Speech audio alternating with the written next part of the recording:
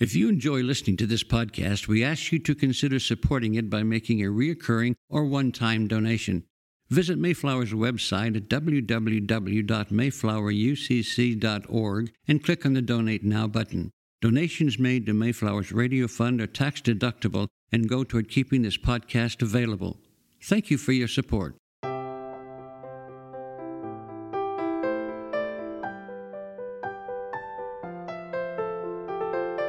The sermon you are about to hear was preached at Mayflower Congregational UCC Church of Oklahoma City by the Reverend Lori Walke, Associate Minister at one of America's premier liberal Protestant pulpits.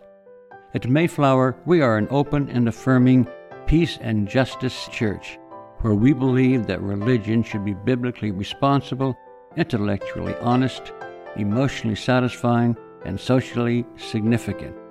We go now to the pulpit of Mayflower UCC Church of Oklahoma City and to the preaching and teaching of Reverend Lori Walke. Our scripture lesson comes from Psalm 13.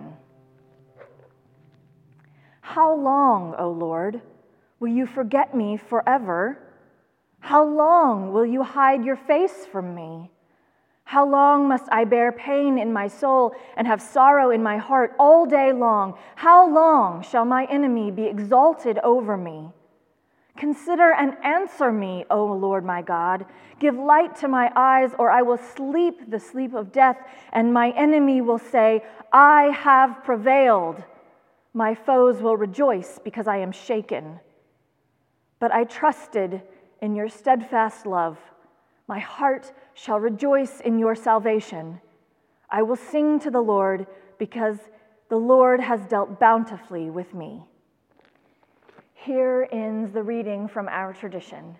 May God grant to us wisdom and courage for interpretation. It is an occupational hazard for my clergy colleagues and I that when a person finds out what we do for a living, that the person happens to be someone who does not go to church, they feel compelled to tell us why they do not go to church. We never ask because we never have to. They just volunteer it. I think because they see that we have chosen a life in which we must show up on Sunday mornings, that we must not understand why someone would not want to go to church. But believe me, pastors know all the reasons a person might not want to come to church. All of them. But people are very kind to want to educate us. Here's the thing. There are very, very real reasons people do not go to church. The church has not always been a safe place, much less nurturing place for everyone. The church has caused real harm, and until there is confession and repentance and changed behavior, then going to church remains unsafe. If that is you or someone you know, hear this. The church does not own God, and you should always choose God over church. But also, people don't go to church because the weather is too nice or because the weather is too yucky. And there's really very little a pastor can do about the weather, although we regularly relay those concerns to management. But there is one reason that people occasionally name for not going to church that really concerns me. Sometimes people tell me that the reason they do not go to church is because they do not believe they are happy enough, healthy enough, or whole enough to go to church. There is an assumption that only spiritually sound people go to church, people who have their lives together, that only happy, healthy, and whole people go to church. And this is, in part, I fear, because many of us have a hard time naming our hurt, our depression, our loss, our grief. not to mention being able to recognize and name entire seasons of disorientation, those times when we do not know up from down. This is true even in church, the very place where we should be able to bring our burdens, our cares, and our woes, and to ask for help carrying them. To be sure, Christian liturgy, as we know it, does not regularly include lament, not in prayers or liturgy or in our music. It is no wonder the church has a reputation of being a place for only happy, healthy, and whole. The language of lament and grief is almost entirely absent. Compounding the problem is how society deals, or really does not deal, with suffering and difficulty. As Dr. Brené Brown notes, shame and grief are two examples of emotions that are hard to fully express, so we turn to anger or silence. This is an easy concept to understand for one reason. The vast majority of us find it easier to be mad than hurt. Not only is it easier to express anger than it is to express pain, our culture is more accepting of anger. This is especially true for anyone who was raised to, quote, be a man. All of us know the rules. Boys don't cry, keep a stiff upper lip, man up, sayings quoted as if they are scripture. But this is actually the opposite of what we find in Scripture. Our sacred text tells us that Jesus grieved deeply, weeping over the death of a friend and the politics of Jerusalem. The world is deeply in need of people who follow Jesus' model of vulnerability. Perhaps Jesus modeled this vulnerability, lived this vulnerability, because he grew up with scripture and tradition that modeled for him sincere emotional expression. He knew how to present unfiltered agony and anger to God, and ultimately to the people around him, because this is what he found in scripture, certainly in the Psalms. Notably, Psalms that are not neat and tidy, Psalms that are not put together. These are the kinds of psalms that make up almost half of the Psalter. Psalms of disorientation, more commonly known to us as psalms of lament. Those psalms that express grief and sorrow, complaint, psalms that protest, bemoan, and make a fuss, account for 61 out of 150 total psalms, making them the most frequently occurring kind of psalm. Biblical scholars have observed that the preponderance of lament psalms in the Psalter and their connection with intercessory prayer and sacrificial offerings and healings suggest that worship and chant in biblical times may have been substantially devoted to lament and intercession. So it was not just the words, but the invocation of them in church that Jesus would have been familiar with. This should be our guide, our example and norm. Or perhaps we might start with being granted permission.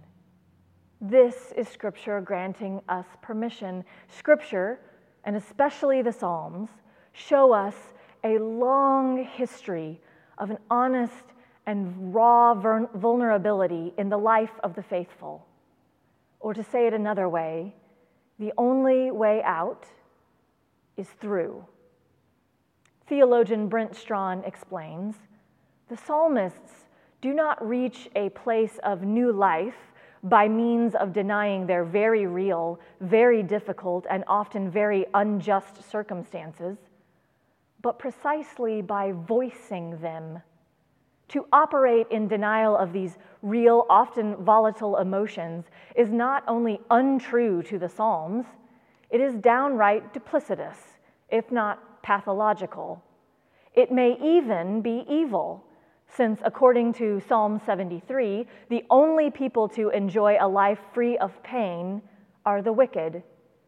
And in the words of Tal bin Shar, the only people who don't experience normal, unpleasant feelings are psychopaths and the dead.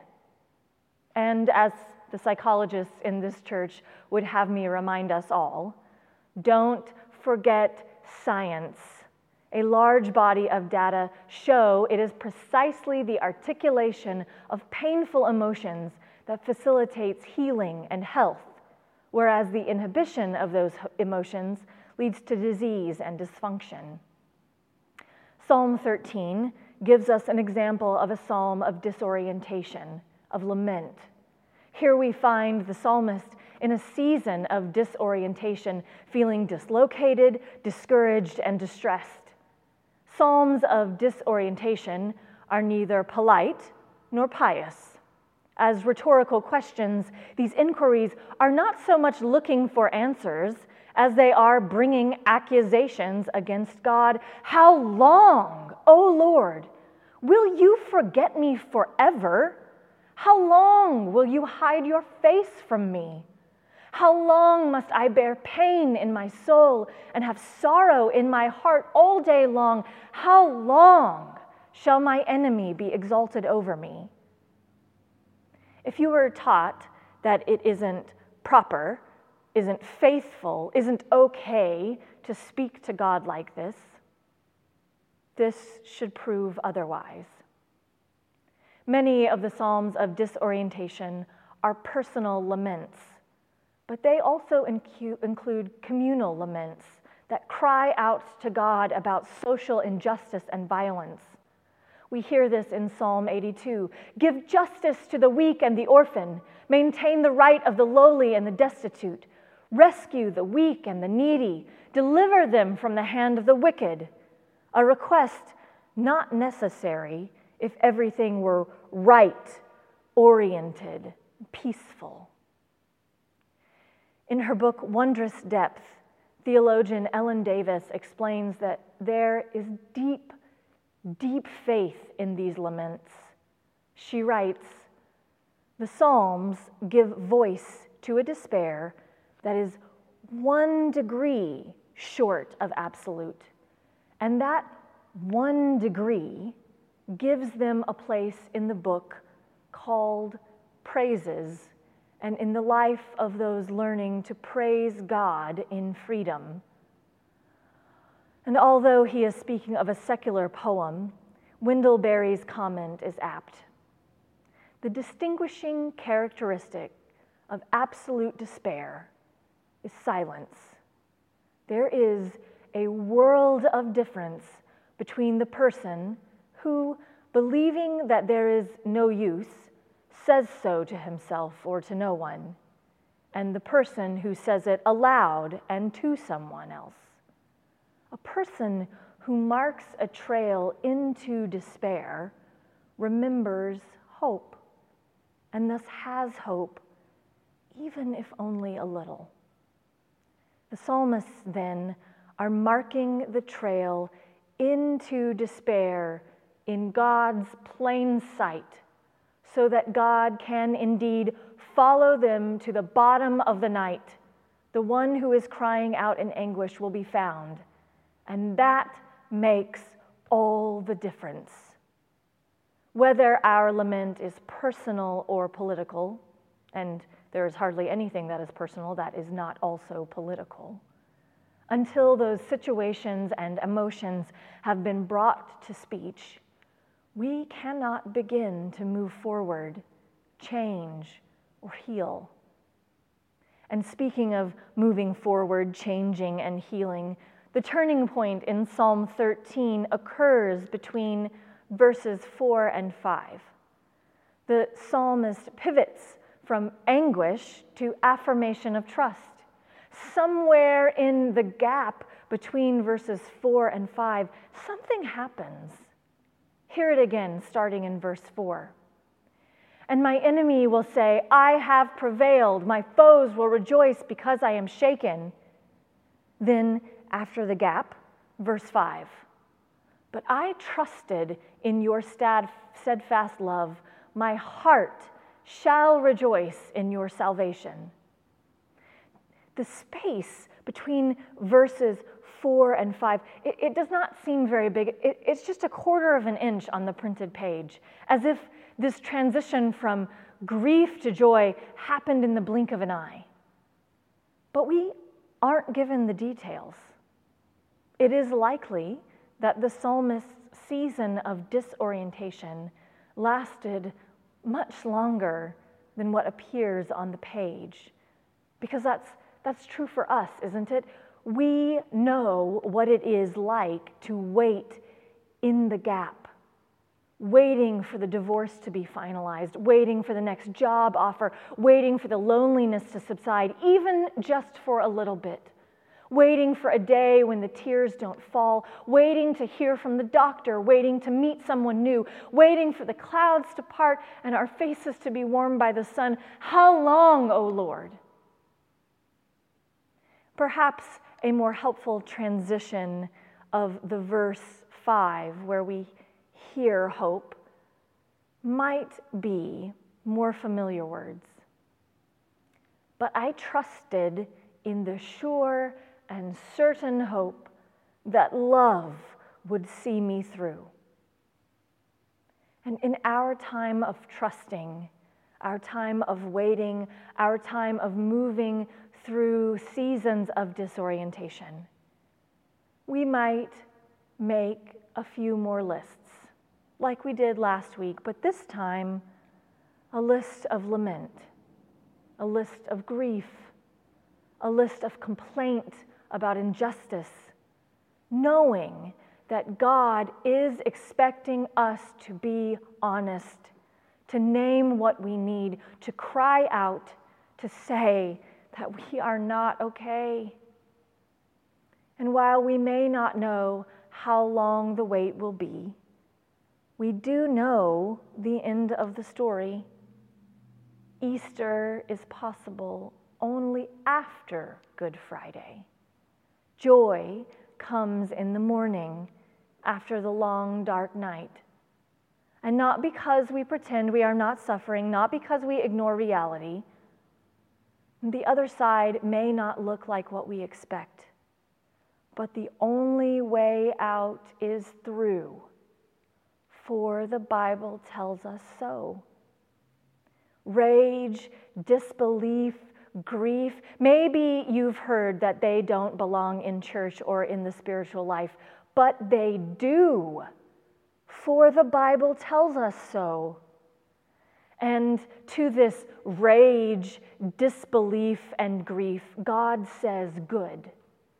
Can you stay with the feeling? For if we do not name it, if we do not hold on to those feelings and then channel them for change, then what are we? Certainly not faithful, according to Scripture. So be angry, grieve, be exhausted, be depressed, be anxious and worried. Stop trying to walk around like nothing is wrong. Be in a season of disorientation. And when you feel like giving up, give up. Then begin again. Because we are also people of the resurrection. For the Bible tells us so. Let us go with a word of blessing. And now, may the power of God and the peace of our Lord Jesus Christ, which really does surpass all our understanding, go with every one of us, abiding in us, lifting us up, and making us whole. Let us go in peace, pray for peace, wage a little peace, and love one another, every single other. Amen.